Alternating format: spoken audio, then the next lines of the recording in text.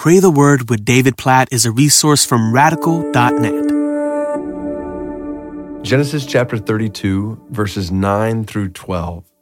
This chapter is a great picture of Jacob praying, even wrestling with God.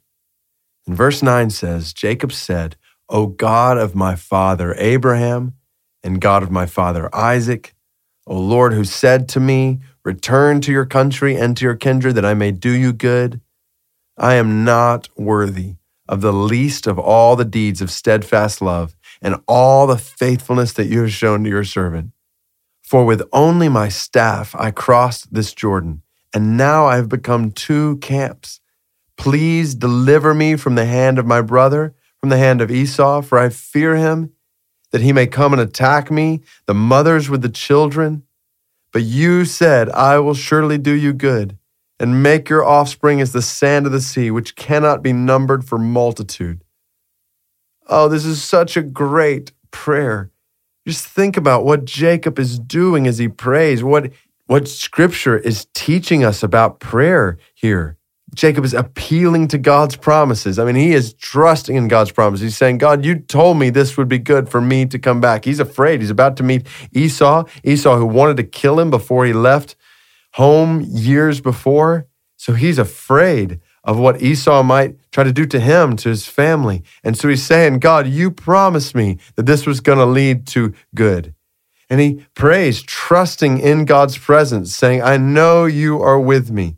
I know you're with me, and leaning on God's grace. He's thanking God. I love this picture. Here's Jacob, as we've talked about numerous times already, the deceiver, the liar. He's saying, I am not worthy of the love and faithfulness that you've shown to me, the blessing you've given to me. I don't deserve it. And so all of that illustrates how we pray, even right now. We pray, God, we're not worthy.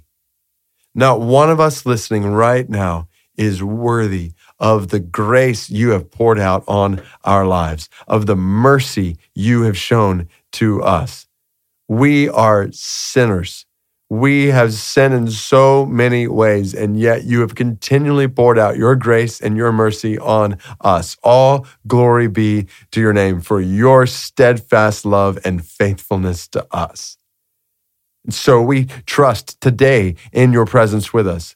Based on your faithfulness to us, we trust that you are with us right now. Oh God, help us to realize the weight of that reality, the wonder of that reality, that you are with us right now, that not one of us is alone, that the God of the universe is with us, and that you have made promises to us, promises for our good, that as we walk in obedience to you, following your word in step with your spirit, that you will lead and guide and direct us, everything around us, ultimately for our good and for your glory. We trust in your promises to us. And so we pray with gratitude, just like Jacob, for your grace and light of your presence, with dependence on your promises.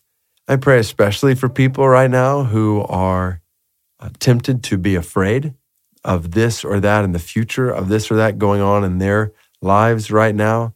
Lord, I just pray that you would give them the same confidence you gave to Jacob as he prayed. May they know that you are with them. May they know that your grace belongs to them. And may they trust in the promises on which they can stand. And may they trust in the promises that you have given. God, thank you. Thank you for this privilege of prayer. In Jesus' name we pray. Amen.